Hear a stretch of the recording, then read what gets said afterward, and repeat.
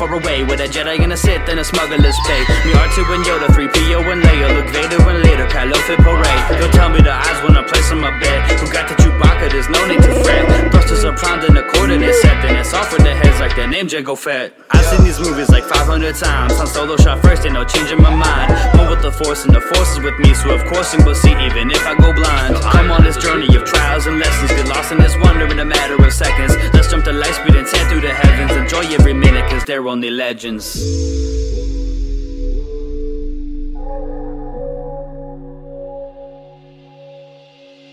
What is up, Star Wars fans? Welcome back to another episode of They're Only Legends, your number one stop for occasionally biased and overwhelmingly opinionated conversations about all things Star Wars with your hosts, Tyler and Spencer. I am Tyler, that is Spencer. How are we doing this evening, Spencer? I'm good, bro. I liked the little psych nod of the intro. Yeah.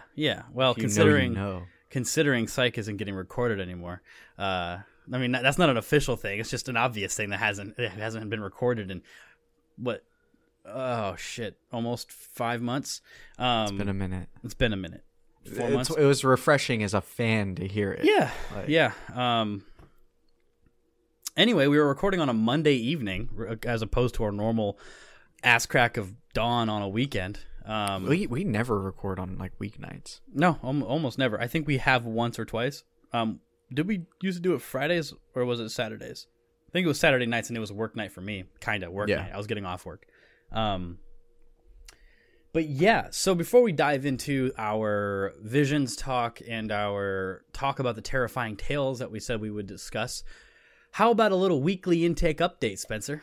I love that, dude. Yeah? I love the weekly intake update. I like it. It's got a nice flow to it. This is formerly known as What Star Wars Did You Enjoy This Week? Yeah, it's a lot digestible. We call it Wii-U. It's like very short. You know what? We could probably, when it's... we'll run it by the producers off air. Yeah. We'll talk to the producers off air, run it by them, see if it's cool. Wii-U. No. What I was just thinking is when we get our soundboard, we can probably find an R2 sound that is that noise. You know? Yeah. That when he gets flown across the fucking... Anytime he goes flying across a room, hell yeah, and it's that loud scream, that kind of sounds like a Wii if it's U. not one that he does. Yeah. But yeah, so my weekly intake consisted of Visions episode 2. I rewatched it, which we'll get into that here in a little bit, and then of course Terrifying Tales. I actually didn't watch any Star Wars movie other than Star Wars. Have you watched Squid Game yet? No.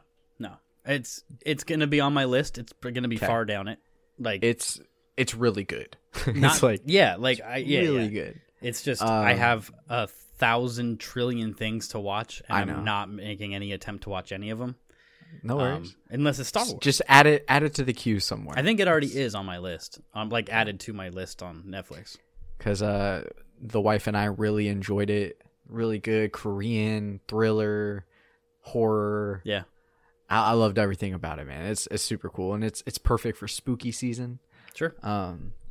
Definitely binge worthy. We watched it all in 3 days, so nice. It's pretty good. Well, since you watched since you only intaken things we're going to discuss later. Did I start the audiobook of Attack of the Clones before we last recorded? Or did I say I was going to? I think you had said you just started it. Okay. Yeah, so I finished that. I actually finished that and started Revenge of the Sith. Okay. I also have a couple thoughts. So I also went back to listen to our podcast a little bit for last week. And so you talking about hearing about Ord Mantell made me think about... apparently I had an idea, the thoughts on the Ord Mantell bounty hunter line from Empire, and I don't know, man, I put that in there like 5 days ago. And so hopefully I'll remember what my note was about by the time I get there. But I wanted to kind of talk about the Attack of the Clones. I know that it was settled in 12,000 BPY by Corellians. And no, it was more about the line itself from the movie. Okay. because Han says a bounty hunter on Ord Mantell may beg to differ or something, or whatever you said the line was, and something like that. I'll look it up I real just quick wish while you're I just talking. wish that it would just pop right because it was a banger too. It's a banger. But I want to talk about the Attack of the Clones. So I'm gonna endorse this book, right? The novelization, and with one of this, what this has done, kind of what the Revenge Rise of Skywalker novelization did for me, and I think I brought this up about how I want to read them all now. What? As a side note, so now I'm looking up Ord Mantell. Mm-hmm. There was actually a comic written in February of 1981 called The Bounty Hunter of Ord Mantell. Okay. So I've never heard of this, okay. But apparently it was republished by Dark Horse Comics in Classic Star Wars 1, which means that it's probably in the Marvel Unlimited app, so I definitely want to check this out. Yeah. If it's on there, I'll post some stuff on the Instagram. I haven't posted a lot in the last week. I've been posting a lot on my personal Instagram because it is Inktober, #Inktober. Yes. So I'm putting daily drawings up over there, but this seems fun. I'll post this on the Legends Instagram. A couple pages from this if I can find it. Yeah, that'll be fun. Sorry to derail you. No, you're good. Not derailed at all. I know exactly. I have my destinations right on track, bro. It's right here in front of me. If only I knew what one of those stops was. Why I wrote that there. So like I was, Rise of Skywalker, whatever, trash movie. Just kidding. Totally kidding. I'm kidding about wanting to go down there. Right. Okay. Right. So nice. Oh shit. We discussed it before about how it gave us insight to certain things, and so I was like, you know what? I talked about watching Attack of the Clones. I talked about how I didn't like the way Anakin's character acted, not how George directed him. Although I did end up with the hottest of hot takes. I don't think George Lucas should ever. I have a follow up when you're done with your thought about. Make Anakin's sure you remember it delivery because it's going to probably be a little bit. It's fresh in my head. Okay. I thought about it when I had read something on the interwebs, and then when I was listening back to the episode after it came out last week, I remembered I was going to talk about it last week, but I didn't bring it up, so I'm going to bring it up this week since we're on the topic. Okay, so I really liked this book. I really liked the way Anakin was portrayed. Padme was portrayed. So I'm just gonna go ahead and spoil, not even spoil, because it's the movie just with added information. And there's a lot of really cool shit in it. It starts out on the Lars homestead, and you actually get to meet Owen and Beru, and Shmi is running around doing shit. She's still alive. And then God, I just read the book and I can't remember what her husband's name is. It's Klieg. His name is Klieg Lars. Anyway, so it's actually really fucking cool because it's Klieg, right? Is it Klieg or Krieg? It's Klieg. Klieg. Kliegg. Yeah, so Klieg Lars is Klieg and Shmi and Owen and Beru, and they're just hanging out, doing their normal shit, and it's a really cool environment. Mm-hmm. And everybody's happy, but Shmi is constantly you get in her thoughts. And one of the cool things is it's not from any one person's perspective. It hops around to all the different characters, and you automatically get to be in their thoughts. And so Shmi is really concerned because it's been 10 years since she's seen Anakin. And every day she looks to the stars and she hopes to see a starship come down, and it's going to be Anakin. Owen looks at her as his mother because he doesn't have a mom. It's been so many years that he just treats Shmi like his own mother. And he's out there, she's looking up at the stars. He's like, come on. He even calls her mom. He says, come on, Mom, we got to go inside. I know who you're waiting for. It's really cool. And she talks to Klieg about how Anakin and Owen would be best friends, even though they're not very similar of people. They'd be best friends. And it's just a really cool setup to give you more insight on that family, because you only get whatever, you only get a couple scenes. in the movie, and of course after they're all broken up and Sure. she's taken and all that. and the next time you see them, they're they're dead, they're burning, and in New Hope, and so you don't get much. So, that's like the prologue, prelude, sorry, and so this starts out that way, and then it runs through. There's a lot of really cool, like. So to put it this way, so when you watch the Clone Wars animated show, Anakin in that is a different Anakin than Anakin on screen, and the Anakin on screen is different than the one that's written in the novelization. It's the same character, but it's portrayed by different people, and it is a voice actor, even though it's written by the guy. I can't remember the writer's name now, unfortunately. Apologize. But it gets you into Anakin's thoughts.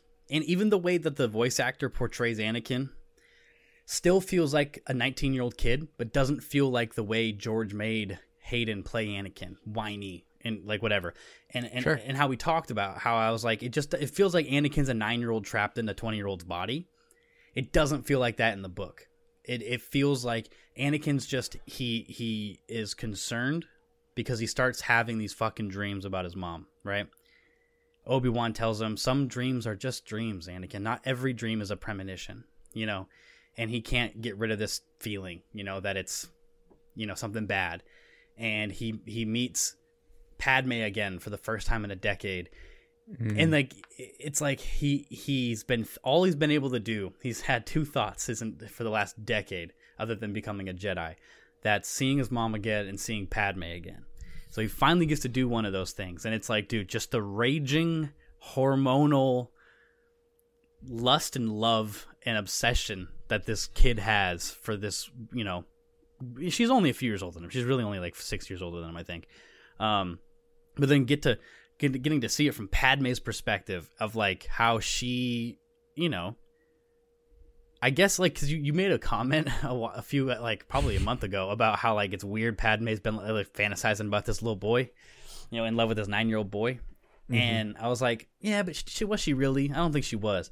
And then there's a line in this book where she's like, she doesn't know if what she's thinking about is something about, is it her projecting, or is she assuming Anakin's thoughts, or is it a fantasy she's had?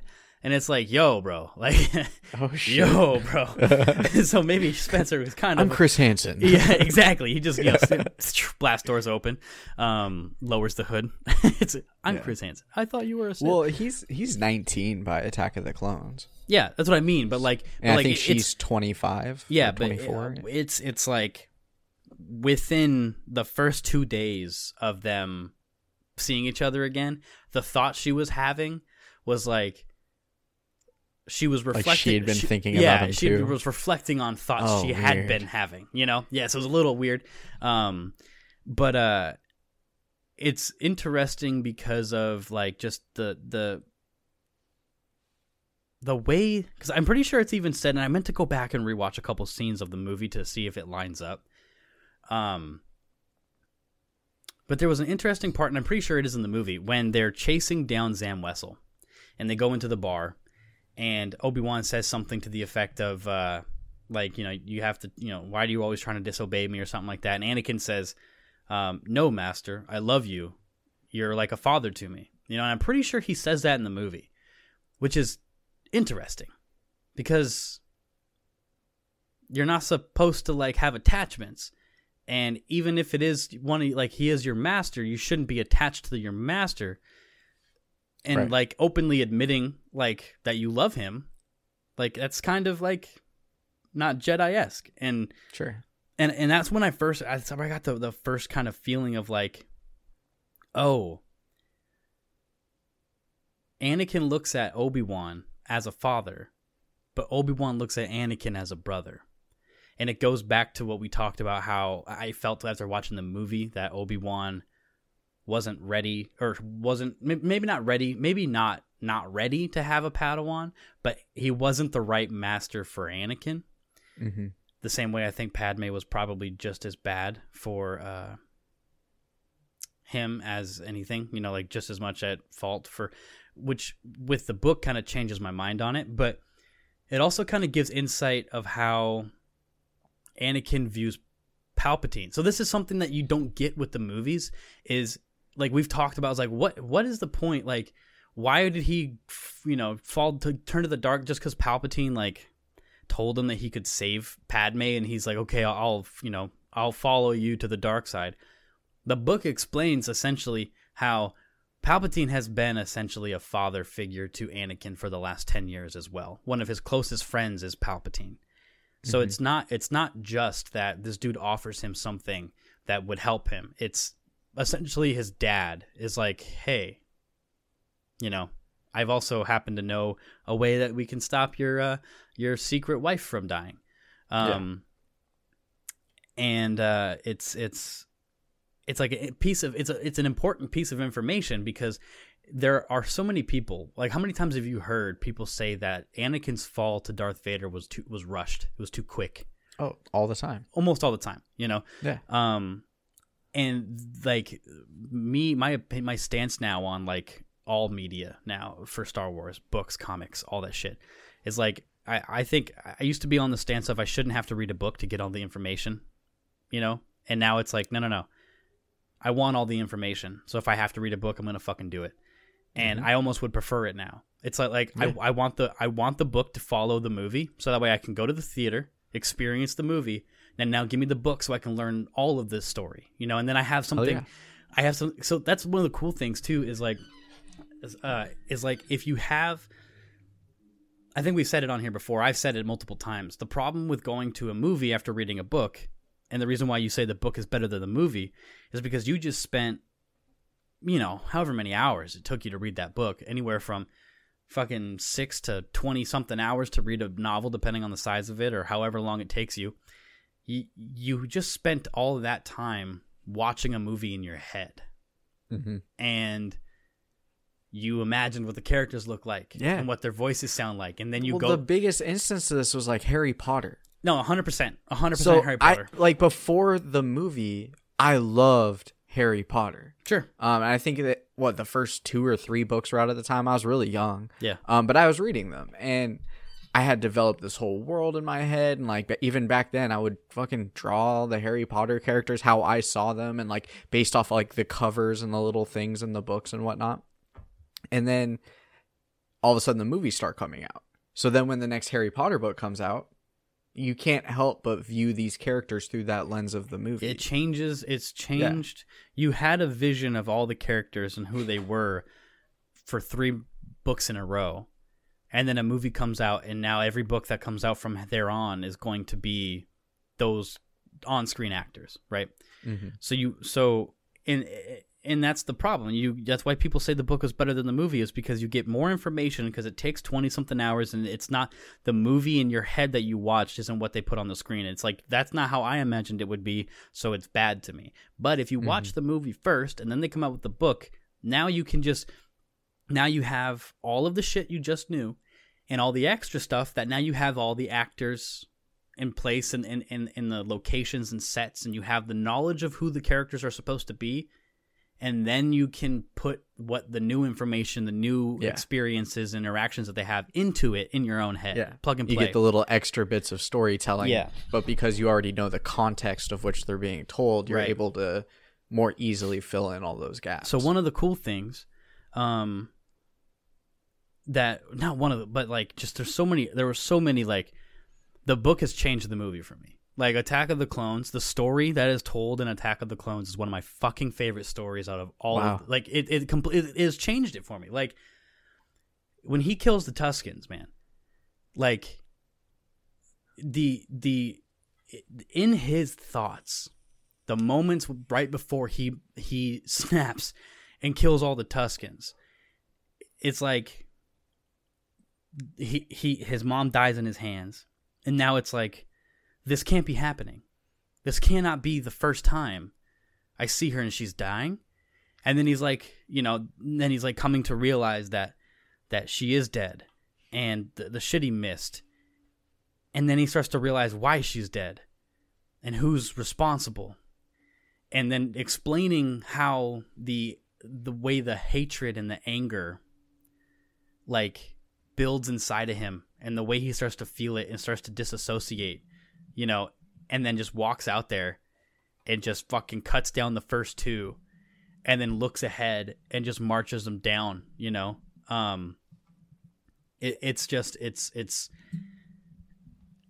It's a whole new, instead of just seeing Anakin just be like, you know, no, mother, no, or whatever, and then whatever happened and then runs off and shit and kills everybody. That part, but then also leading into the next part where, not the next part, but the part when he brings back Shmi and then goes and has that meltdown in front of Padme, right? The meltdown in the book is not the same. Like it's not, doesn't come across the same as in the movie. In the movie where he's just like pissed off and you know, like, I hate them. You know, it's like they're animals. I slaughtered them like animals. Yeah. The way it's like Padme comes out, she's got some food. He's trying to stay distracted. She's concerned. She knows something else is wrong. Like, she said, "What's, you know?" He's distant. She asks him what's wrong, you know, and he's like, "Besides the fact your mother's dead, you're not telling me something. What happened?" And he tells her that he killed them. He killed all of them, and she goes, "Well, you know, they're warrior people. You were just defending yourself." He goes, "No, the women and the children too. I killed them all." And he goes, "I hate them, and I don't know why I hate them. I don't hate them, but I have to, you know." And so she starts trying to help him justify it, which was like the first inkling of like, she shouldn't be doing this. Yeah. She basically no, helps you must have been in the right. Yeah. Yeah, exactly. And he breaks down and just fucking has him, you know, whatever. And it was like just a beautiful moment of like, it was like, oh, this motherfucker is going to be Vader, you know, like you can just see it happening. So it's crazy because this is the same exact story that you see in the movie. Yeah. But without the dramatic dialogue. Yeah. You know, because the dialogue, the way the voice actor does it in the book isn't the same unbelievably dry and poorly delivered. It's delivered by a voice actor who, like, you know, knows what the hell he's doing kind of thing. And like, even that I hate sand, that whole thing, the dude does it verbatim, word for word, the exact same, doesn't come across the same. It doesn't come across as Anakin just being like, weird. You know, it's like how Anakin's kind of spaced off. He's like, I hate sand. It's rough, it's coarse, and it gets everywhere. That type of shit. The way the guy says it. What was that? The thing I said earlier where I have something I want to touch on is in relation to this. Okay, well, actually, so let me like, I want to say this part, and then I want you to tell me, because I know where else I'm going to go. I want to, so it's kind of timely. But the way the guy says it is more of just a matter-of-fact way. And he's just like, I hate sand, you know? And he's like, it's rough and it's coarse and it gets everywhere. And he's like, it's not like here. You know, here it's beautiful, you know? More of just like less spaced off and thinking about Tatooine or whatever. It's more of just like explaining to Padme that he just doesn't like sand, you know, because of, and it's like, it's a more, not even just like he doesn't like sand. It's like, because you can feel what sand, it's not the fact that he hates sand.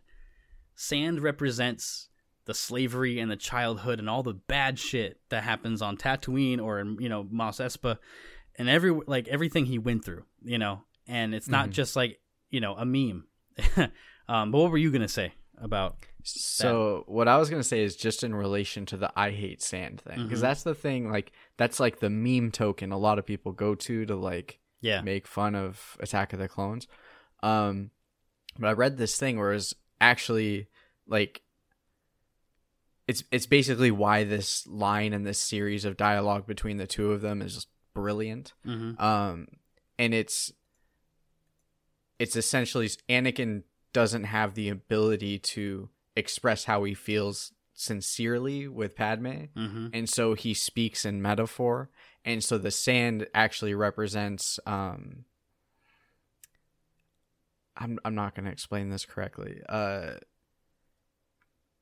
but essentially the sand is a metaphor that like represents Anakin's homeworld. That's what right? I think. Did you hear me saying that when you were typing? Yeah, Or- no. Oh, yeah. Okay. I heard you, but I was just and making it's sure. like just the fact that like, and this, if anything, it's just agreeing with you. But it's Yeah, funny yeah. because this is what I wanted to share last week, where it's just like he has to deliver this dialogue, and he can't just be like, "I'm sad. I hate Tatooine because Tatooine reminds me of this." Right. Instead, he's like he chalks it up to sand, and like it kind of changes it, and like especially with you having listened to this audiobook of the lines being the same but delivered in a different cadence, a different a different voice. Mm-hmm. It's cool because the only thing that the only time I've ever heard these lines is watching Attack of the Clones, Right. which I did a lot when I was younger, and I didn't for a long time, and now I've seen it a few times since Disney Plus and whatnot. But I don't know, man. It's just really powerful. Like it's crazy. Yeah. Well, and so like But- that's one of the things that because this novelization is still canon, and the reason why I make that distinction is because the Revenge of the Sith novelization was decanonized in 2014. So there is no canon novelization of the Revenge of the Sith movie. And that Really? yeah, and that's I learned that because I was listening to it today. And I listened to it, so I went camping over the weekend. I started it on the way back from a 2.5 hour drive. And dude, it was so good, and I'll get more into it, but then I heard some things that were confusing as fuck, and then I Googled it and found out that it was decanonized. I was like, oh, that makes a lot of fucking sense. Mm-hmm. But anyway, but yeah, so like it makes sense with Anakin speaking. If you use that as like headcanon or whatever, is that he's speaking in metaphors because he's been trained for the last 10 years to be mindful of his thoughts, not to use his emotion. He's thrust back into this situation where the woman that he's loved for, like the only other woman he's loved in his entire life other than his mother, as Red's making an appearance off screen, just trashing the house. He finally he's thrown back, and then he's told, go to Naboo with her, to protect her, which there's a whole... Oh my god, I totally fucking forgot, man. So other than the whole Shmi and Owen or Lars homestead thing, there's another part that we didn't get to see is Padme hanging out with her sister and her fucking nieces. I've watched these deleted scenes. So yeah, so the deleted scenes are in the fucking book, and it gets into her head about how she wants that. She wants what her sister has, to have a family, but this sense of duty and justice, or whatever, that she feels that she has to, because she, made it through her term as queen and then became a senator, which I never fully grasped watching the movie, and then realized, oh, that makes sense. Like I was always like, I wonder why she was no longer queen. And it's funny, is like they call her queen, but it's essentially a presidency because it's a democracy. And then she became a senator. Yeah. And she Well, it's wasn't the same thing with like Jesus Christ, Force Awakens, when Lor Santeca is like, to me, she's always royalty. She's a princess. But even though she hasn't been a princess, so I've forever. been on a novelization kick, right? Because I stopped listening to Revenge of the Sith today because I found out it wasn't canon, and it's not that I don't want to listen to it now. It's that now I know that there are going to be so many more differences because there's a lot of plot differences in the novelization than there are in the movie. And at that point, it's like, all right, this isn't helping me understand the movie more. This is a different story now, and so I don't want to confuse really? it. It's that different? It's that I've got Deepa Balaba written in the notes. Yeah. There's a reason for that, because in Revenge of the Sith, she's a fallen Jedi. In Revenge of the Sith, the novelization, she is one of the Jedi that fell to the dark side, and is known across the galaxy as one of the people that fell to the dark side. And then in Disney Plus, she happens to be, Kanan's apprentice or master. So it's like two completely different paths, and so it's like that is not just like a deleted scene. That's a insane. completely different canonization of a character. And so I'm like, okay, that's crazy. Like that's a lot. That's a huge change. Yeah. The fucking Count Dooku Obi-Wan Anakin fight in the beginning takes an hour of the book, dude. It's shit. amazing. It is one of the, like, if they could have done that exact thing from the book and put that on screen, that'd be the greatest lightsaber duel of all time, because it's not. Really? It's not just the fact it's Count Dooku, and he's like a fencer, right? It's Anakin. Well, first of all, it's a fucking conversation that lasts forever, right? You get into the mind of Dooku. I'm going way off the rails now, but like you're in the mind of Dooku, who it basically explains to the reader through his thoughts the plan that him and Palpatine have, and it's essentially that they're going to allow Anakin and Obi-Wan to take Dooku into custody, but not before killing Obi-Wan, because killing Obi-Wan, when Dooku kills Obi-Wan and allows Anakin, because it's still the same thing, Palpatine stuck to the chair, that he'll kill Obi-Wan, allow Anakin to take him into custody, and then Obi-Wan's death will be the catalyst for Palpatine / Sidious to then turn Anakin to the dark side, and then have Anakin essentially stand, because Anakin and Obi-Wan are known across the fucking galaxy, and this is why. This right here is why it was decanonized, in my opinion. Because if this thing was a fucking canon novel, it unravels everything to do with the original trilogy. Wow. Because I had to read this fucking book.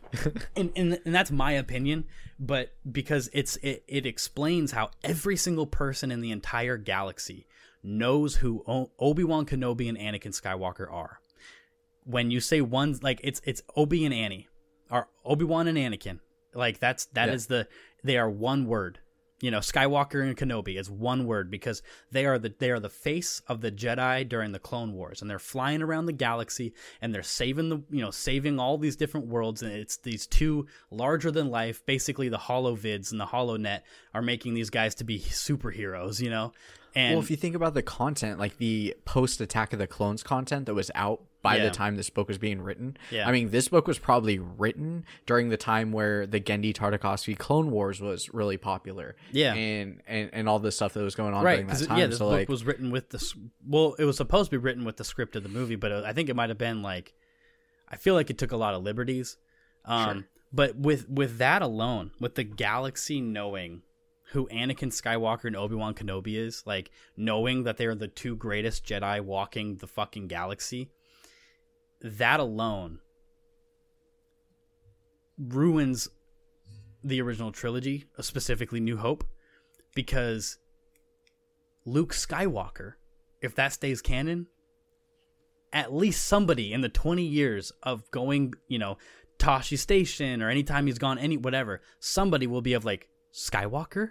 Like the old Clone Wars. Like general. Anakin Skywalker? Yeah, that's my father. He was a pilot on a spice freighter. No, he was the great, you know, like that's exactly what would happen. You know, and so it's like, for continuity's sake. And not only just that, but Obi-Wan's anonymity Ben Kenobi? at Mos Eisley. You mean like Obi-Wan Kenobi, who used to fight alongside Anakin Skywalker in the Clone Wars? You know, it's like... Interesting, You know, it would just destroy all of that. And that's something that like bothers me now even, is like, if it bothers me, like I had this conversation with my roommate Eric the other night. It was like one of those discussions where like you think you're arguing two different points only to realize you've just been aggressively agreeing with each other for the last hour. You know, it's just like, but like essentially it is like we were talking, I mentioned how like George did not have, he had a general idea, like of what the original trilogy was going to be. He had this story of Darth Vader, and initially he had the whole story of Darth Vader and wanted to be one movie, and realized that it was not going to be one movie. The whole story had to be told across three, but the details of like Leia being his sister was not planned, obviously, you know, all these little things. And it's like, I imagine, like, if he anticipated, like, for Anakin Skywalker to become what he was, or what he is, or whatever, it's like, if I was writing that, I would have given Luke Skywalker the name when we first meet him would have been Luke Lars or something like that. Like, why wouldn't they? Like, didn't we talk about this a few weeks ago? We didn't. You might have thought about it, but maybe or talked to a coworker or something. Yeah. But like, why would he have the last name Skywalker? If Uncle Owen was really that worried about, you know, him following his father's ways of it's like he would have told him that he's his real uncle, that your last name is Lars, and then Anakin is his real brother. You know what I mean? Like you would have kept it like doesn't make any fucking sense to like keep the last name Skywalker. Why even do that? I'm Daddy Lars, and that's Mommy fucking Beru. Yeah, like you just be like, you're our they got kid. him as a baby. Yeah. Like, you're our kid. And then the reveal then later would just be like, no, it's like Obi-Wan. That's not your mother and father. That's your aunt and uncle. Your real father is Anakin Skywalker, and he was the greatest, or whatever. Like, what's crazy too is like, out of all the people to bring Luke to, I understand the Tatooine's remote and all that shit, but you'd think you'd like, why are you bringing him to some of the last living relatives of Darth Vader to keep him? Yeah, no, it doesn't. It's one of those. It's one of those. This is the problem with. Creating, and this is exactly the conversation or the attempted conversation that I was having with my roommate was when you make a story. Now this is just when you make a story that starts in the middle and it's good, you create intrigue as to how we got to that point and what comes next. Now that any story that's good, you're gonna have people who are interested or intrigued want to know what comes first, what comes last. When you don't have the exposition, right?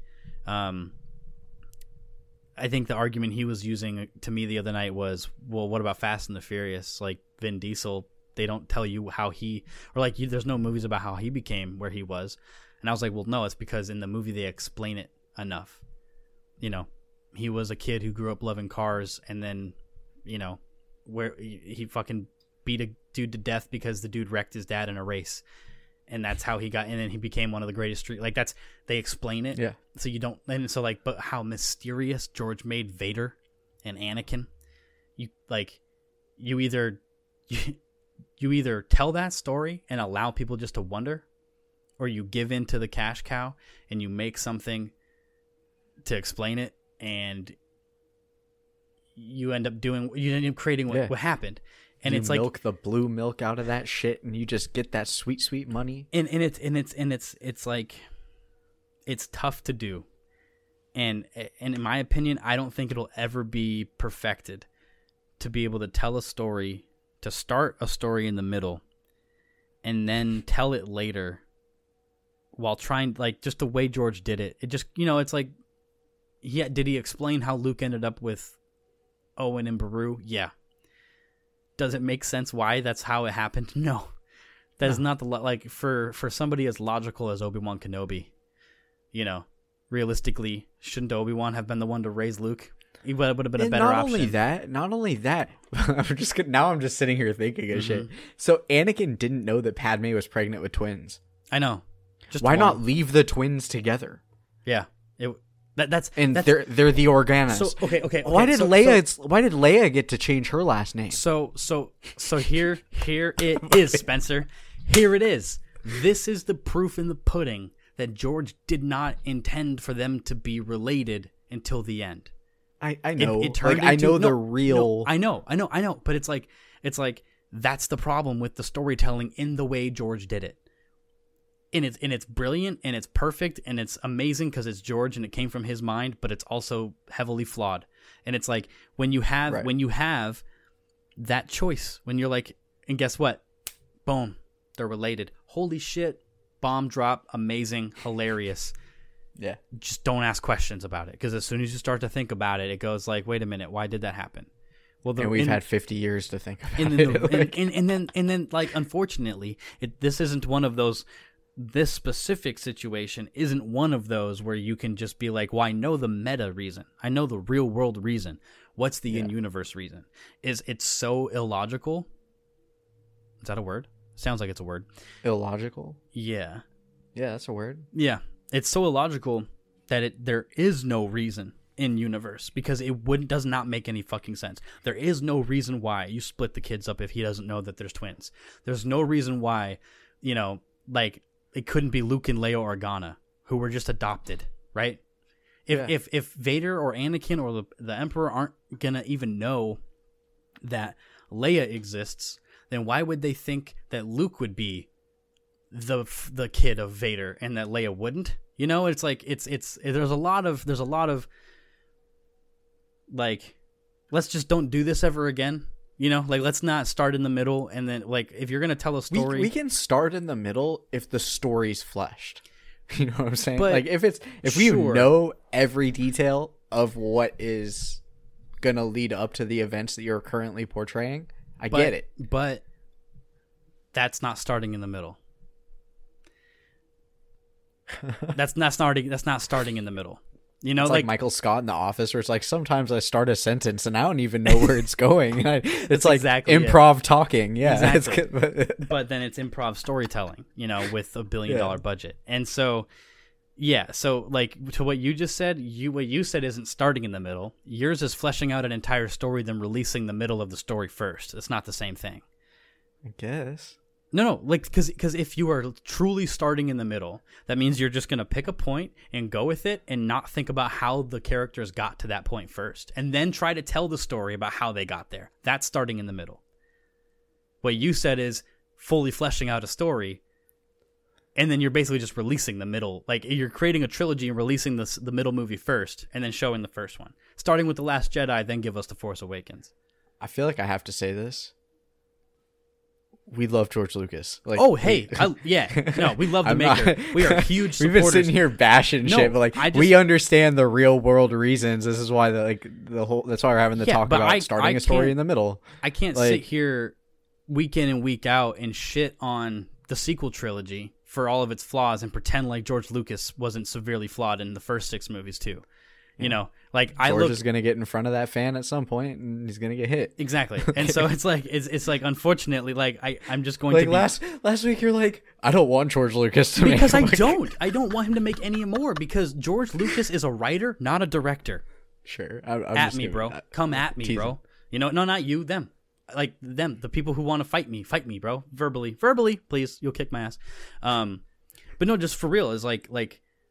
And it is my stance that George is a writer, not a director. Some people are meant to write. Some people are meant to direct.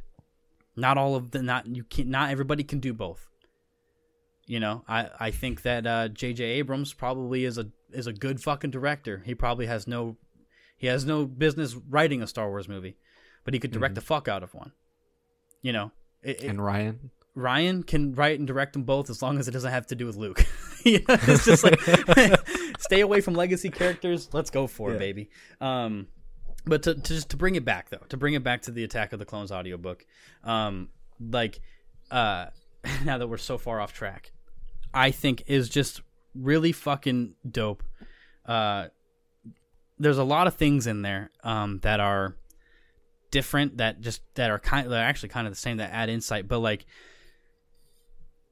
the way Anakin and Padme fall for each other, the little things that happen between each other, how Padme is so, like, in the movie, Padme is just like, Anakin, no, we can't do that.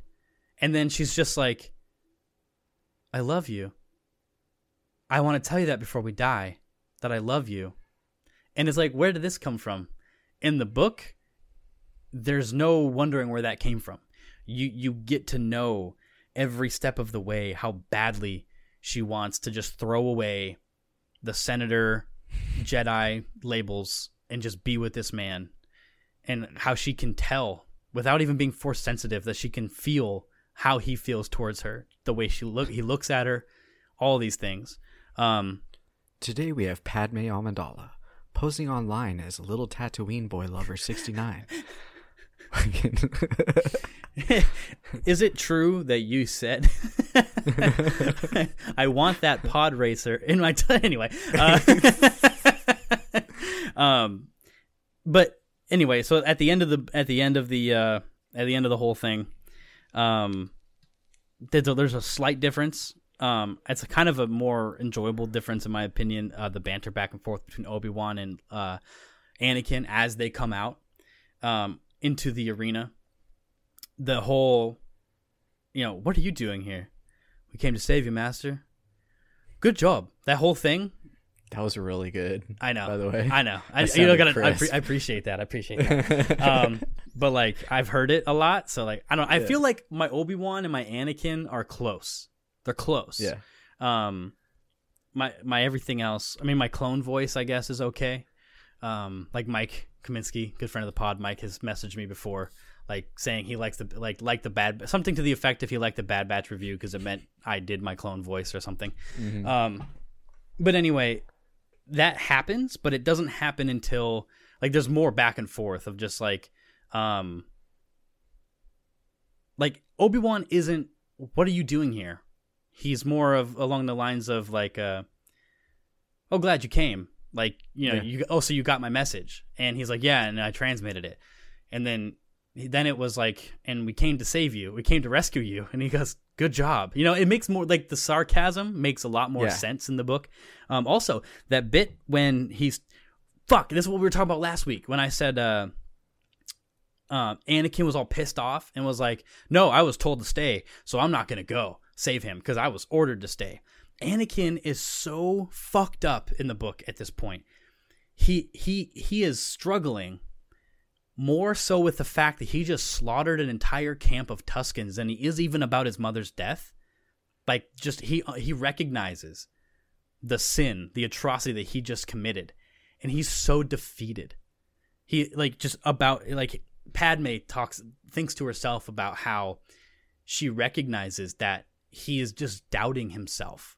Like, it's not even that that Anakin's pissed at Obi-Wan, because there is that bit still where he says, Obi-Wan's jealous of me, you know, because he's just pissed. He doesn't know what's going on. And in the movie, he continues that line of thinking into using that as why he's going to stay, because fuck Obi-Wan. That dude's jealous of me. It's his fault. If he would have let me go, my mom would be alive. But in the book, he's just so defeated over the fact that he thinks he should have been able to save his mom and didn't. And now his core belief of his abilities, he's doubting that, which Padme says she's never seen before. And when Mace Windu tells Anakin to stay, he agrees because he doesn't think he even has it to go rescue Obi-Wan. That, you know what, they're right, I shouldn't go, because all I'm going to do is make it worse, type of thing. And Padme realizes that no, he can save Obi-Wan, and he should, and that's when she throws the line, well, no, see, you were told to stay on, or what was it, the first line was, you were told to, the first order he was given was to, like, stay on Naboo, but the second order... She's like, no, you're told to protect me. Yeah, and so, like, in this time specifically, he was like, stay with the senator, and she goes, you were told to protect me, well, I'm going to go to Geonosis, so you might as well come with me. And then he starts to build his confidence back up again, fighting the Geonosians. I like Attack of the Clones Padme. She's a little bit more sassy. Yeah. She's a little bit, like... I like that character of Padme better than the slow, like, I'm pregnant. Don't worry, I'm not going to die, Padme of Revenge of the Sith. Like, yeah. I was kind of, like, battling. I'm like, do I really think that Natalie Portman should not have been Padme? Because that was a thought I had.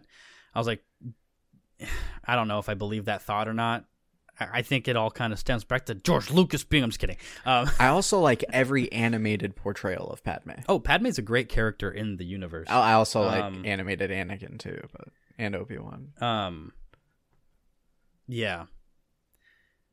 I lost my train of thought. Anyway, no, I remember. But Ewan McGregor, yeah, perfect. Oh, yeah. I wouldn't change any of his shit in any of the movies. He is the perfect Obi-Wan Kenobi. Like, he delivered every line perfectly. I have nothing bad to say about him. The guy who does the audiobook. Oh, there's an earwig on my wall. That's gross. Where's my lightsaber? I'm gonna kill this motherfucker. No, I don't. My lightsaber's on the shelf behind me. Bag it up. Hi. Yeah. Oh, you don't die easy, do you? Nope. May the force be with you. Anyway, it did, didn't it? It did, didn't it? So this audiobook, the guy who does the voice, he does a fucking perfect Obi-Wan voice. It's awesome. So that's also probably why I was able to do one pretty good, is I've also been listening to Obi-Wan thinking and talking a bunch in this audiobook. But to kind of wrap this whole thing up, like, everything is pretty much the same from there on. the fight between Dooku and Obi-Wan, I think there was a little bit more banter. There was a part when Anakin is like killing the Tuskens. He hears Qui-Gon, and he hears Qui-Gon telling him, "Anakin, no," and yet he recognizes it's Qui-Gon and goes, "I don't care." Because he's so disassociated with like everything around him, he's so locked into that rage that like even though he hears Qui-Gon as he's slicing off the heads of Tusken children and shit, like it doesn't stop him. Yoda hears it and he's like, because we talked about that. When Yoda hears it, you get that thought process of, wait, did I just hear Qui-Gon Jinn? Like that whole, and then like the thoughts of like, well, he's one with the Force now. And when you're one with the Force, you're not conscious anymore. You cannot contact and communicate with the physical world. But there's no mistaking the fact that was Qui-Gon Jinn. Like, so setting that the seeds of what's to come. Yeah. And then, which is funny because Yoda's the one to tell Obi-Wan at the end of Revenge of the Sith that your old masters Qui-Gon. learned to communicate from Qui-Gon Jinn. Yeah, and then there's a fight with Dooku, and I feel like there's some subtle differences. There's a lot more dialogue with Dooku, and Yoda comes in, and they do their little fight and shit like that, and then it's over. It's pretty much the exact same. I mean, like other than real quick before we move on. No, yeah, go ahead. Did it add any context to like Jango Fett or oh my god, Kamino? Thank you, dude. Jango Fett and Boba Fett's relationship in this fucking book is amazing. It's literally I'm just a simple man making his way through the universe. That couldn't be a more perfect line for who Jango Fett is. He was hired to find a way to kill Padme. So he hired Zam Wesell. Other than that, just because he's a bounty hunter, he's not evil. All he wanted was to live with his kid. And Boba Fett is the smartest little fucker you'd ever meet. This kid reads up on everything. He constantly is reciting shit about the ships. Like one of the scenes is when Obi-Wan lands on Kamino. He's inside. Jango Fett and Boba Fett go out and they notice the fucking Obi-Wan's starfighter. Mm-hmm. And Jango asks Boba Fett, "Do you know what kind of starfighter that is?" And he's like, "That's a blah blah blah blah blah blah." And he goes, he's like, "What else? What kind of person would fly?" And then he starts talking about something about that or this, and he starts naming off all the different things about it and like the droid that flies around. And he's like quizzing Boba Fett to see if Boba knows what type of person flies these ships, meaning the Jedi. And he doesn't quite get it because he's like, what type of person wouldn't need this, that, or the other? Because there's like certain things that aren't in the ship. Like Boba's like the way we are with Star Wars. Boba Fett is with like gadgets and ships and like fight, all that type of shit. And so, which does a lot to build to what he becomes later in the franchise. Exactly, and why there's a bit when he recognizes, like Boba says something about Jango wanting to be the greatest bounty hunter ever, or in the galaxy. And like, and he asks, I think Jango says, "Do you know why?"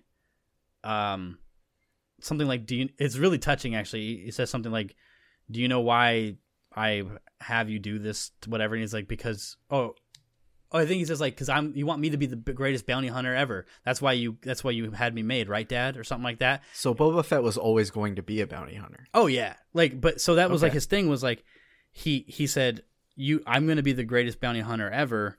That's why you made me, right, Dad? And then he says something to like the effect of like, I made you to spend time with you or whatever. Like it's like a really great father-son moment. And Boba Fett was like geeking out during the Geonosian, like during the battle, like before all the Jedi showed up, like when Obi-Wan and Anakin were about to die, Boba Fett's just popping off on like what the different species of animals those are coming out and like where they're from and shit like that. That's kind of like heartwarming. Yeah. And then he watches his dad get his head chopped off by Mace Windu. Yeah. And then it just makes fucking sense. So now he's just as smart and pissed. And he hates the Jedi. You know, Yeah. he's mad, smart, and now he has a fucking favored enemy for you D&D fans out there. Like it's God, I'm excited for Book of Boba Fett. dude, it's gonna be amazing. But yeah, so like it really like it made me honestly like go like Jango Fett really didn't deserve to die, other than the fact he just picked the wrong side. And then when you think about it, none of them really do. But like 9 months ago, we talked about this. It was a long time ago. Yeah, that we talked about like, is Jango Fett really a bad guy? Or we might have been talking Boba. maybe. I think maybe it was during Mando. Sure. We're like, is he really a bad guy? No, because Boba Fett in The Mandalorian is not a bad guy. No, he's a but I think this Book of Boba tactile Fett is going to shed some light on that he's not a good guy, he's an anti-hero. I think that's what it's going to be. But yeah, I really loved the Jango Fett parts, the Jango and Boba. I'm trying to think. I don't really think it added too much about cloning into that. Oh yeah, so Generation 1 that we're talking about, we don't know ages. First generation clones are 10 years old at the start of Attack of the Clones. So they were born during at the Phantom Menace type shit. So like Rex is 10 years old as far as like not the aging process, but like literally they've been on the existing for 10 years at that point. So they didn't really, and I think they said that the newest. Yeah, so I would say that they're probably 10 years is probably about 30 years for them, maybe 20 something. But yeah, so that was something interesting, is that first generation clones are 10, and that means that what's her face? Well, they age double, so they'd be 20. Does it specify that it's doubled their aging speed? When I looked it up during the Bad Batch, when I was trying to figure out how old everybody was, Rex is like 20 during. Okay. Well, they look so much older than that. They do, but like canonically, it's supposed to be exactly double age. Okay. Well, yeah. So that means, but that would put Omega at about 13, 14 years old in the Bad Batch. So anyway, yeah. Other than that, like it's pretty cool. There is still like that. It's like Anakin doesn't really feel that much resentment towards Obi-Wan. A lot more is felt in the movie, in my opinion, than it is in the book. Still gets his arm chopped off in against Dooku. And so here's a point too about the so Rise of Skywalker, right? Mm-hmm. Everybody that I've talked to, I think including you, says that the second Rey shot lightning out of her hands, they knew that she was going to be a Palpatine. And I didn't know she was going to be a Palpatine. Like legit, not even in denial, didn't know until Kylo said it. And my fucking justification for that is in the Attack of the Clones. And not in what Dooku uses Force lightning in Attack of the Clones, right? Mm-hmm. And that's always been my thing. Is like people are like, well, that's Palpatine's power. I'm like, no, it's just a dark side power.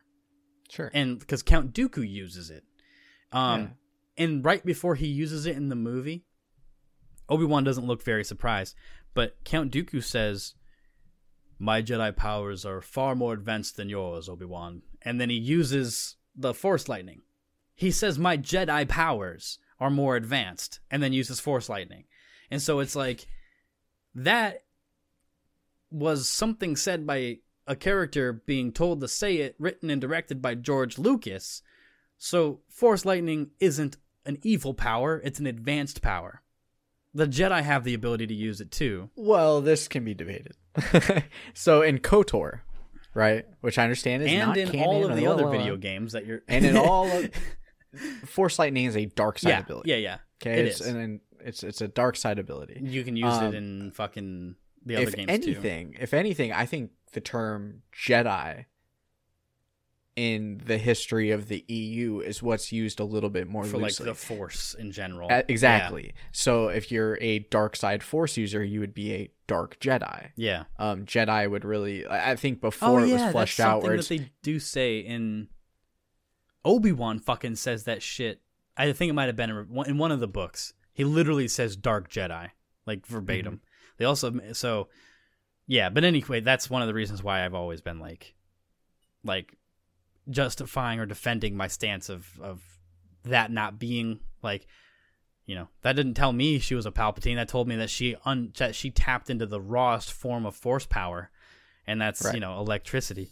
Well, I think it's probably gone down as like a recognizable trait of Palpatine, because that is what Palpatine is known for. Yeah, but it's also, I think that you're right in that it's just I think it's a dark side ability specifically.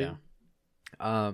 We just only ever see one or two Sith at a time. Right. So, yeah, of course, the one Sith that we see throughout all the films who uses this unique Force ability that is tapped in, you know, using the dark side. Yeah. Of course, we're going to associate that with Palpatine. I mean, you even look at Battlefront 2. Yeah. Palpatine doesn't even have a lightsaber in Battlefront 2. All of his powers are variances on lightning. Right. And it's fun, but but it's like, what's the point? If I'm just going to be shocking people all the time, he's just grumpy electrician, spinning places and shocking people. Like, so one last thing, grumpy electrician. One last thing before we go on to the actual part of the show that we're almost an hour into and we haven't talked about, but it's like something that was really cool about the Revenge of the Sith novel. Before I stopped listening to it, was aside from the in-depth analysis and all of the the exposition of the fight between Dooku and then Obi-Wan and Anakin, of just how powerful Anakin had become since their last fight. Also, like, they made Dooku, like, here's the thing. I used to think Dooku was like kind of like just a hippie who got convinced to be dark side, or I always felt Dooku was using Sidious as much as Sidious was using Dooku. That's how I kind of always read it. Sure. Not to say that Dooku wasn't evil, like he definitely was in some sense of the whatever. But this book makes him literally out to be like an evil, racist motherfucker. Like, he is straight up, human beings are superior. Aliens do not matter. If you have any, like, he wants Obi-Wan in the book. He doesn't want Anakin. He tries to convince Palpatine right before Obi and Annie show up that, why don't we kill Anakin? Because he is more powerful than you say he's possibly more powerful than you and I. So why don't we kill him? Because that's going to get rid of that problem. And Obi-Wan is a lot more like level-headed, a lot more predictable. He's a lot more logical, and he'd be a better person to have in this situation. What if we keep him? And there's also, like, he tells Palpatine, like, he's kind of my grandson, being the fact that I trained his master. And so it's kind of like, I would prefer him. And also, Anakin has that abomination of a lower portion of his arm. Like, he literally says that. He literally says he's not even fully human. Yeah. Like, What? Yeah. And I think Palpatine says, well, if you hadn't cut it off or something like that. But my God. Yeah. So, like, he talks about Grievous, how Grievous is an atrocity in and of itself, because he uses bioengineered, bullshit to keep him alive. Dude, who's a straight up bigot. But he says that about Grievous, right? And then he says, but at least Grievous uses, it's like a bio type stuff that helps him live. I can't imagine being part droid. Basically, yeah. So, like, it makes sense that it was decanonized because even though he does die, he was legit, like, he was he was an elitist bigot, like, in the book. Wow. But he was really powerful and really smart. And during the fight, like, there's this really cool, like, banter back and forth, of just, like, them being, like, polite to each other, and Anakin's trying to, like, be cocky and all this whatever shit. And, he's easily fighting both of them, only to realize that they have since, like, he starts out being like, oh, they are no different than they were when I fought them 2 years ago or whatever it is. They've been spending so much time fighting multiple opponents each, they don't know how to work together. And then he starts to recognize the different fighting styles that Anakin is pulling out. And he goes, wait a minute, that's Form 6 or what. I've never seen somebody as masterful at that as he is right now. This, kid is a lot more powerful. And like, oh, wait a minute. Oh, Kenobi's doing shit I've never seen. Wait a minute. This was a ploy to get me to, lower my guard. And it's like, now is like what started out being like him having like internally playful, like I'm so much better than them, turned into like, I need to get serious or they're going to kill me. But there's a lot of differences. Like in the movie, he force pushes Obi-Wan and then pulls down the balcony above him to trap Kenobi, and that kind of takes him out of the fight. In the book, he roundhouse kicks him in the back or into the face with his heel so hard that it felt like he broke his neck, launching Obi-Wan across the room. That hit the wall so hard it dropped the balcony on top of him. Oh shit! Yeah, so it was like a little different. Yeah. In the book, that's badass though. And yeah, in the book, Anakin cuts down both of the super battle droids, but in the movie, it's Obi-Wan. The whole like Senate or Chancellor. Sith Lords are our speciality is not in the book at all. When Palpatine says, but gentlemen, he's a Sith Lord, Anakin says, yes, and and he'll end up just like the one that Obi-Wan sliced to bits back on Naboo or whatever, talking about Maul. Yeah. So it's a different dialogue. But right before they go in there, and I had to go back and check on it because there's like that bit in the elevator. There's like the back and forth. R2 is dealing with the super battle droids and lighting them on fire with the oil while they're waiting for R2 to get the repulsor lift to work. And that's not even in the book. In the book, the conversation is between Dooku and Palpatine. What I was talking about, Dooku trying to convince him to switch who they take. And they just kind of say they're watching on the holo screen as Obi-Wan and Anakin are just doing shenanigans in the repulsor lift that is being undoubtedly messed with by Grievous. And so they don't even talk about what's in there until right before they come through. And right before they come through, and this is the only part so far that I wish was still canon other than like wishing they would have portrayed the fight scene as great in the movie, was Obi-Wan kept like telling Anakin to do shit. And Anakin kept wanting to tell Obi-Wan, I'm not your Padawan anymore, because at this point he's a knight and he's not Obi-Wan's Padawan. And he kept calling him master, and he just wanted to like, yell at Obi-Wan and tell him, you're not my master anymore. I'm not your Padawan. Stop telling me what to do. And right before they go in, Obi-Wan tells him that one of these days I'm going to have to get used to the fact that you're not my Padawan anymore, and I need to stop telling you how to do things. And Anakin says, well, it's, well, Master, I'm glad that you said it and not me or whatever. Like, I knew you'd eventually come around. I'm surprised to hear you say it, actually. And then Obi-Wan says, he says, actually, you should probably start getting used to calling me Obi-Wan instead of Master. And Anakin was like, okay, Obi-Wan, or something like that. And then he tells him that there is nobody in the galaxy that I would rather be going into this fight than you. He tells that to Anakin. He straight up tells him, like, he basically tells him, I love you, and there's nobody in this galaxy I would rather be doing this with than you. And Anakin's like, I feel the same as you, or whatever. And it was like, holy fucking shit. And that, without even going into the rest of the book, like, I might fast forward to the Mustafar fight just to see, because I kind of know everything that happens in between, but it's like that right there makes that final fight scene, you are my brother, Anakin, makes that so much more heart-wrenching than it already is.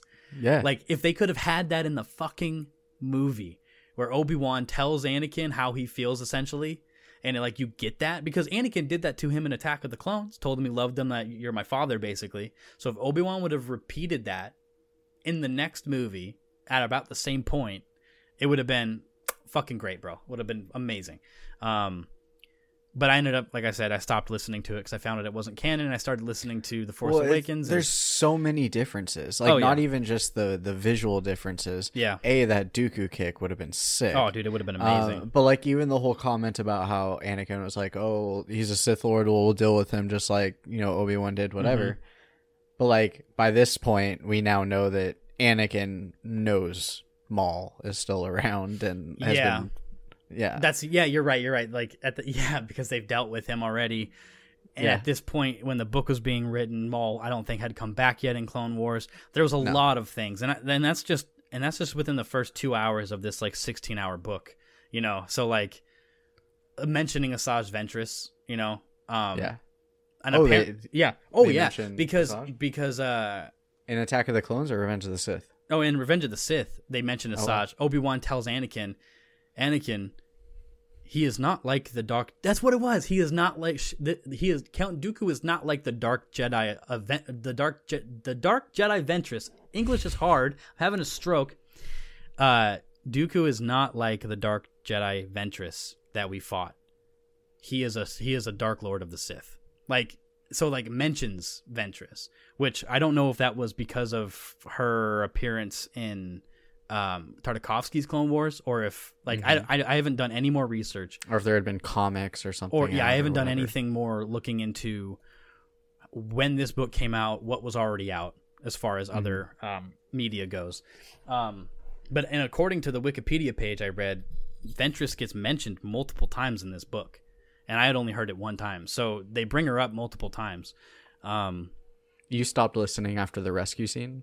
Yeah. So during, I think the ship was still crashing. I think, yeah, the ship was going down, and Anakin was thinking, or was like sensing, because he kills Dooku, bro. So he has a premonition when they're like, this is where the fun begins.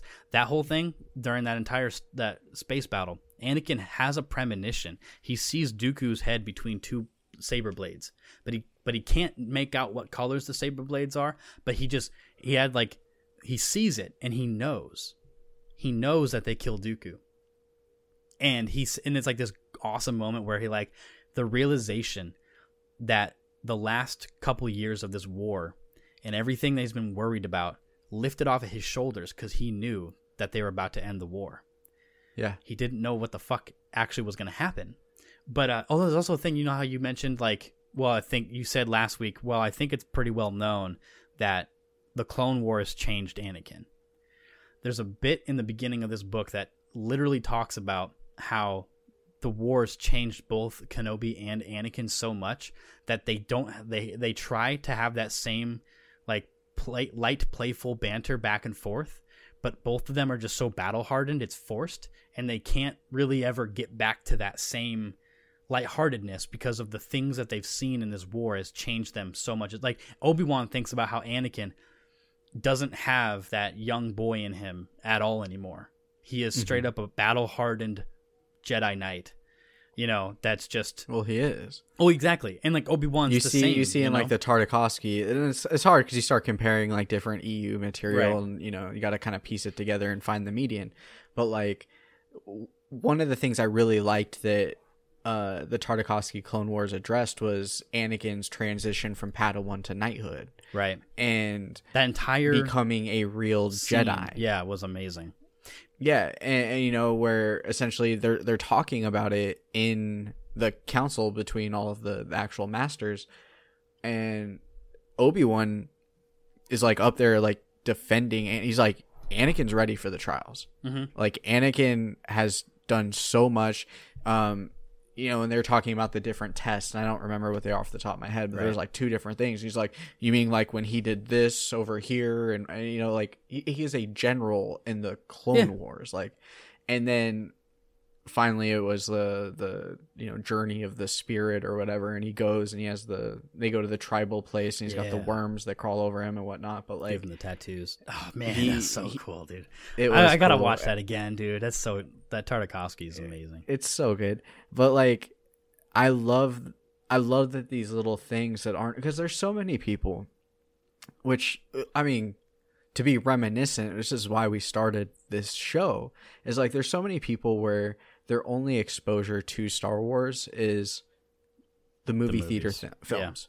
Yeah. You know what I'm saying? Yeah. Up until recently, The Mandalorian. Right. But there's so much of this good shit that's, even though it's not canon technically, some of it. You said Attack of the Clones still is canon. Yeah, Attack of the Clones, which is awesome, and that didn't really change anything. No. But it added I'm interested cool shit, but Yeah, I'm interested in checking out this Revenge of the Sith novel. You should, dude. Just for that different view, right? What? Yeah.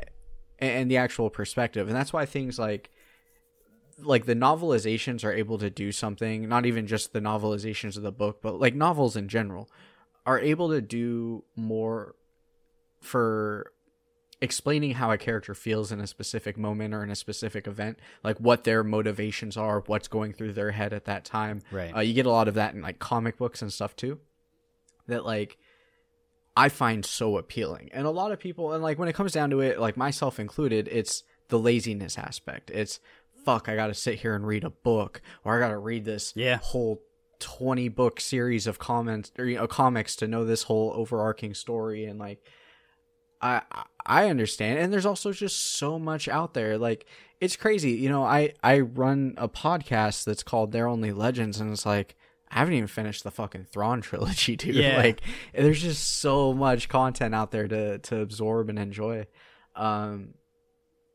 And then staying on top of all the new shit. We've also gotten so much new stuff. Yeah. Not the next episode after this one, but the episode after that, we're at our 1 year mark. Yeah. Fuck. We are in October. We are in October. Started October of last year. It was like October 24th, something like that, dude. Oh fuck. So we're coming up on it. We got to plan something. We got to do something. But yeah, you get so much good content off screen, and I mean, listening to this, right? Like just having this conversation and hearing you break down just these minute differences. The Deepa Baliba Dark Jedi, like Fallen Jedi, like that's insane. And I want to do more research into that and figure out where that came from. Right. I want to find the Bounty Hunter of Ord Mantell comic and get something like that posted up on IG too. I'm still trying to think about what my thought process was on that. Fuck. I'm so mad at myself for that. Realistically, we don't have I just don't have the time to go do an in-depth review of Terrifying Tales, so we're gonna save that for next week.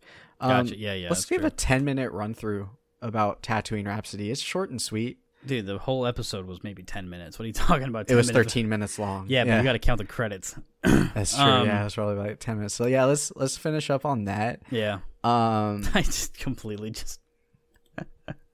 what? I knew I was about to go off on these audiobooks. Like I just knew I was. Oh, dude. No, I know. I was like, I did not care at all. I did not expect to be, hour 15 in and still haven't even gotten out of the weekly intake update. But yeah. There's more I wanted to talk about, but I want you to read the book, like listen to the book, Revenge of the Sith, both of them.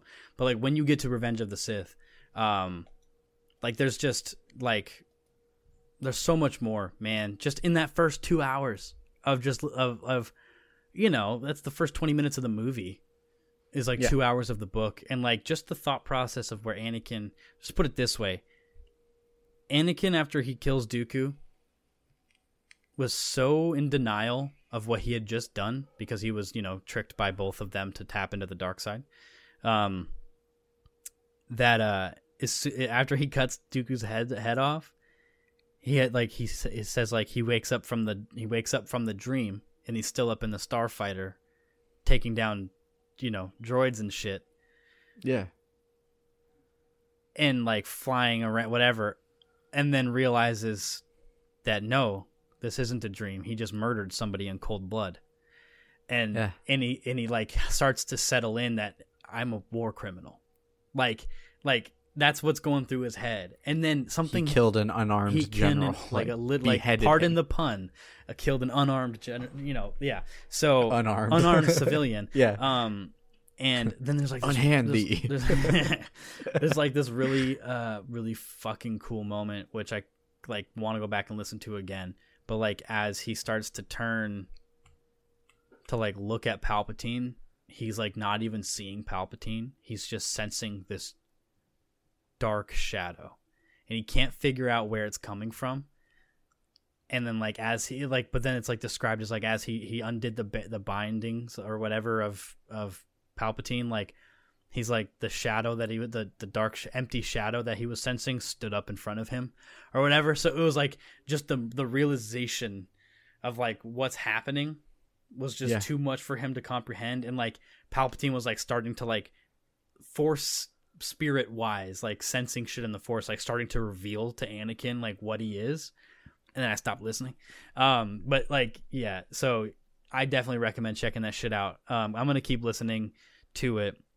Because I want to know like more of where it comes from. But like this earlier today, I was like, oh, well, if it's not canon, like right now, I was just trying to focus on shit to talk about on the pod. I started listening to the Force Awakens. I need all the info on this, dude. I'm getting this book like right when I'm listening to it tomorrow. Yeah, dude, it's fucking like, yeah, I reckon. Like, I don't think I'll have a problem listening to a novelization just because I already know the story for the most part. So it'll just be listening to this off shit. Yeah, it's anyway. But yeah, so speaking of Legends content, Star Wars Visions had their second episode come out. And in reality, this was just a fun episode. Like, we don't even have to like fully dive into it. It was so much different than the duel. It was so much different, which drastically different. It's so awesome, like, because people think like, oh, anime is this thing, right? Mm-hmm. We've had this conversation last few episodes about like the stigma. Not everybody's into anime. Yeah, but like, that's the thing that's cool about this platform for storytelling is that there's so many different, like, the variation is huge, right? You want something dark, you want something happy and bubbly, and anything in between, it's there. This one was a very happy, quick little tale. It opens up right like the beginning of the Clone Wars, shows a little tiny Jedi, which honestly I still don't even know his name. But little tiny Jedi like running down a hallway away from some battle droids, and like falls down into this cargo container, and there's a hut in there. And all of a sudden the hut's like, who are you? And then there's this little flash forward sequence. They're in a fucking band together. Yep. Playing on a stage. So they're sitting there and it kind of goes around and he's introducing the band. It's like, it's me. It's Homeboy the Hut on the bass guitar. We got this droid playing guitar over here. And there was the 3 torsoed alien playing drums. I don't even know if it was a real thing. It's a 3 torso Deveronian. Is that what it is? Yeah, it's a Deveronian that has, it's like one set of legs, but then it's 3 torsos, 3 heads. Yeah, all that shit. But Boba Fett ambushes their gig, says, nah, dude, Jabba wants you.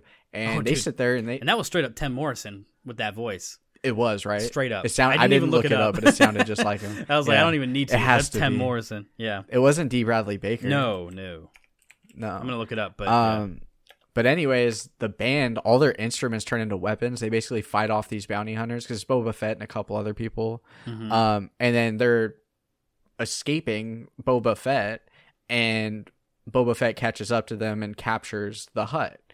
The kid's sitting around with the band, like, oh, it's sad. Like, this guy took me in and, I fell into this container and basically, took me in and taught me how to play. And band's kind of telling him, yeah, it sucks, but we're just a band. And the kid's kind of sitting there and gets the idea. He's like, we are just a band. And then all of a sudden it cuts to Tatooine and they're at a pod race. And obviously Jabba the Hutt sitting there running shit, and the band shows up and I need to know this Hutt's name. Guy, right? Hutt. Guy is part of the Hutt family. So they take Guy out of his shackles and they give him a guitar, turn around, band's there. They're like, oh yeah, I convinced Jabba to let you play one gig, but we only got one song, so we got to rock it. And they go out and they play their song, which it was fun. It was really cringy, but like it's a kid's. It's for kids. It's whatever. Yeah. So they sit there. I liked when they were playing their song that like Jabba the Hutt's tail was bobbing with the it. beat. Yeah. That was, I think, that was my favorite thing in the whole episode. It was adorable. And then they sit there, and then the main kid, who is a fucking former Jedi, which is just kind of brushed over. Padawan. I know. It like goes to go after Boba Fett, goes to light his lightsaber, and like it doesn't work, and then all of a sudden it's a microphone. Out. Yeah. And he sits there and he speaks into the microphone. He's like, Jabba, and he like addresses Jabba the Hutt. He's like, I will give you one chance, kind of like Luke did during the sail barge scene. It was like, we're gonna be, the biggest band in the galaxy. Do you want to be our first sponsor? And then the whole crowd starts cheering. Jabba is like, yeah, let them play. Yeah. And they play their second song. It shows Boba Fett head nodding. And all of a sudden, because they rocked their hearts out, they're out of trouble with Jabba the Hutt. Yeah. And they're going to go to be the biggest band in the galaxy. Yeah. It was okay. I mean, quick rating, 1 out of 10. What would you rate it? 3. I was thinking more like 5 or 6. It was fun. I've no reason to ever rewatch it. That's what again. I mean. Like for me personally, like it's a 3 out of 10 because it wasn't bad. It just wasn't for me. Yeah. And like not objectively speaking, subjectively speaking. Yeah. 3 out of 10 for me. So next week we're gonna do a more in-depth review of The Duel. Have you watched it yet? The Duel? The third, or not The Duel? I'm sorry, The Twins. No, I haven't watched it yet. I'm doing them right before we record, so I'll probably watch it a couple times. How long is it?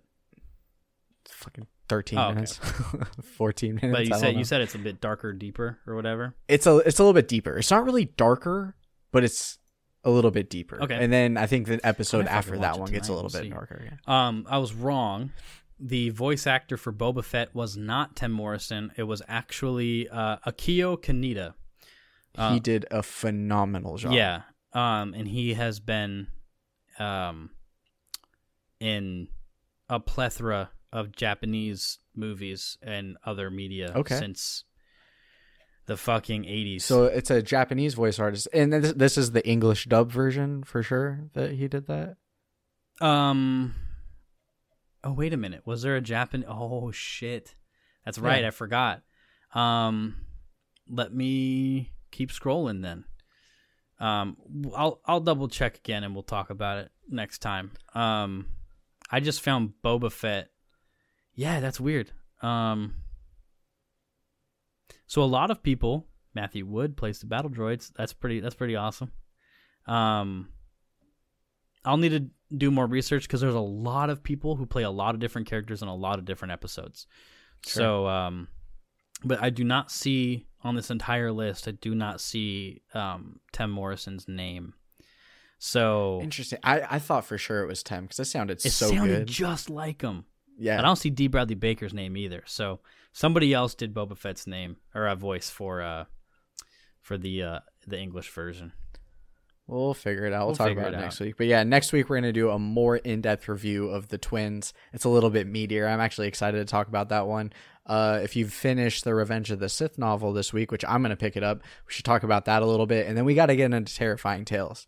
It's we pushed off recording this show because I was like, we got to talk about this. I know. And it is really, really good. I did really like it, but I'm going to go watch it another 2 times on top of the 3 or 4 I've already watched it.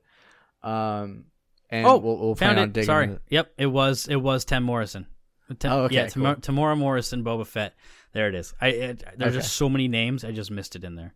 God, this cast is stacked, man. I bet. So many good names. Fucking Neil Patrick Harris, David Harbour, what? Alison Brie.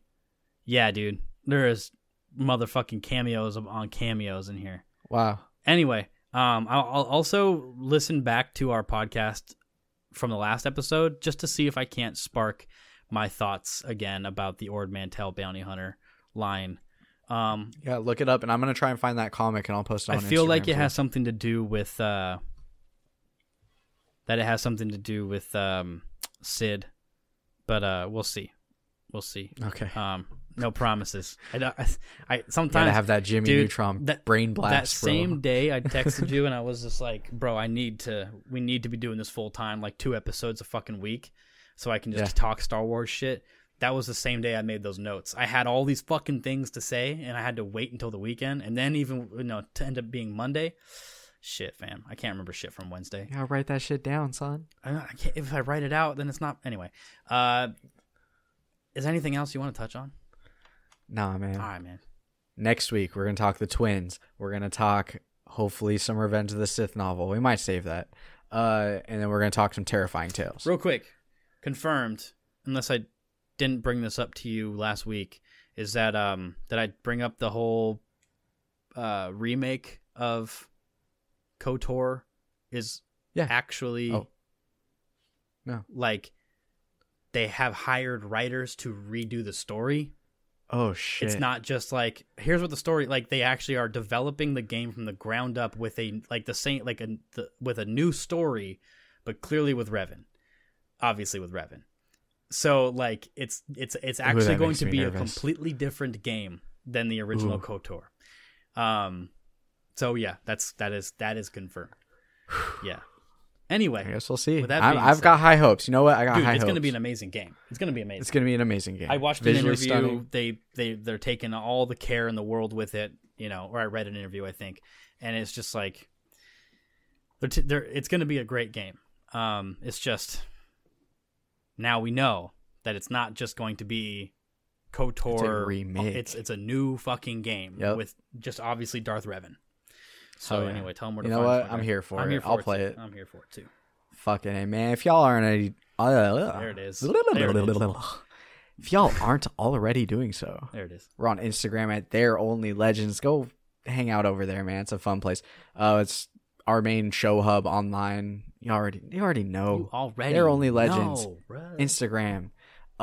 They're Only Legends at gmail.com. You can send us games. You can send us questions. You can send us whatever you want. Just send us something, please. Just send us something. Just no feet pics. Well, You can rate and or review us, Apple users. Scroll down. Actually, you know what? Amazon users too. If you listen to this on Audible, I'm pretty sure it's on we're Prime there. too. Now that I think about it, although I Whatever. don't know that. You're allowed to rate stuff there, so go rate Or it Pandora, there too. rather, not Prime. Pandora. Open up open up Apple. Just hit that. Hit Cheese that the sweet 5 system stars, for man. us. Cheese it for us, Yeah. everybody. Come on now. Help your boys out. And then I think that's it. Oh, and then go follow my personal Instagram. Yes. I'm on Instagram at spencer.kop. That's SPENCER.KOP. I'm participating in Inktober right now, so I'm putting out a drawing a day. It's been really fun getting motivated and trying to draw some new things. I got, at the time of recording, I got a Date Michael Scott thing I put out. We got Superman and his vessel from Krypton. We got Will Smith from Men in Black, and we got a lightsaber hilt that's deconstructed with a green kyber crystal. So This man makes exquisite art. Go look at it. Go look at it. Give it a Shucks. heart. Go support it. I'm trying to do art now. Like I bought a sketchbook. man, you are your little drawings and shit you send me are good, dude. Yeah. That's why I'm able to see what you're gonna do, and I'm like, okay, you're gonna start shading. Like you're gonna get to that point where your little outline's done. You're gonna start shading value, and I said that I'm not trying to sit here and be like, oh, I'm an expert, because I'm no expert, but you're like much further along than I am. just a little like tippies. you've been doing it forever. Little tippies for you. I have to get over the fact that I'm not going to be perfect immediately, and that's not easy to accept. And so I'm working on Your it. 100th drawing is gonna be sick as fuck. Bro, I'm hoping the 10th drawing is the one. Just where kidding, bro. Just kidding. Totally kidding. Shit, But man. yeah, You got anything to plug though? nope. We just look for us. Same bat time, same bat channel, whatever the fuck the phrase is. You don't even try to Star Wars it up. Same Bantha time, same Bantha channel, something. Ain't nobody like Banthas, bro, unless you're a Tusken Raider. Nah. I'm trying to think if there's anything I want to. Is there anything worth plugging? Nope. Anyway, thank you all for listening once again. We appreciate every single one of you who gives this podcast a click, regardless if you make it to this point in the episode or not. We appreciate you giving us any amount of your time that you do. It means a lot. It means a lot. I apologize. I don't apologize for anything. Absolutely Nah, hell fucking no. nothing. Fucking fuck y'all. What is that? What is that? Okay. What is that? Does fucking Conor McGregor? I want to take the time to apologize to absolutely fucking nobody. Yeah, just Lovely. thank you for giving us a platform to fucking vent about Star Wars. Like, Yes, you sir. know, I stand firmly by. I will die on the hill. George Lucas shouldn't make any more Star Wars. But besides, just kidding. We love I don't you guys. agree, y'all. He hear that? He said, "I agree, y'all." All right, everybody, stay safe, take care, and as always, may the force be with you. Peace.